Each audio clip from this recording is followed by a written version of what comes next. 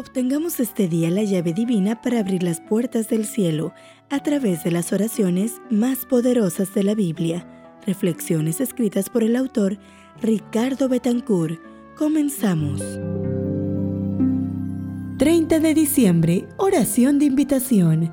El espíritu y la esposa dicen ven, y el que oye diga ven, y el que tiene sed venga, y el que quiera tome del agua de la vida gratuitamente. Apocalipsis 22:17. A lo largo de este año, hemos visto que toda oración audible que pronuncian nuestros labios y toda oración secreta y silenciosa que se eleva de lo profundo del corazón es la respuesta a la búsqueda previa que Dios hace a nuestra vida. Desde el Génesis hasta el Apocalipsis, desde la caída de Adán hasta la víspera de la redención final, Jesús nos busca y nos invita. Yo estoy a la puerta y llamo. Si alguno oye mi voz y abre la puerta, entraré a él y cenaré con él, y él conmigo.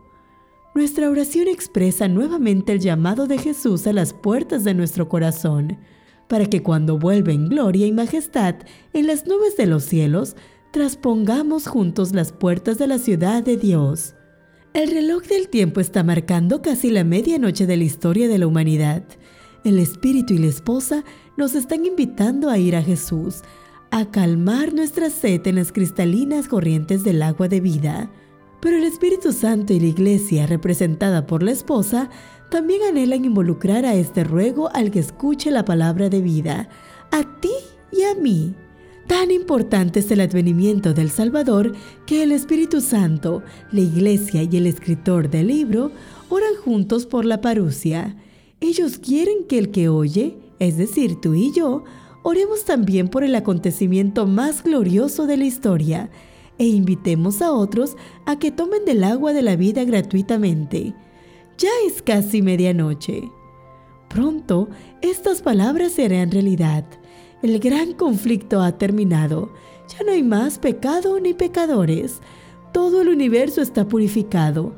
La misma pulsación de armonía y de gozo late en toda la creación. De aquel que todo lo creó, manan vida, luz y contentamiento por toda la extensión del espacio infinito, desde el átomo más imperceptible hasta el mundo más vasto. Todas las cosas animadas e inanimadas declaran en su belleza sin mácula y en júbilo perfecto que Dios es amor. Hoy tu oración puede ser: Señor, ven a mi corazón sediento.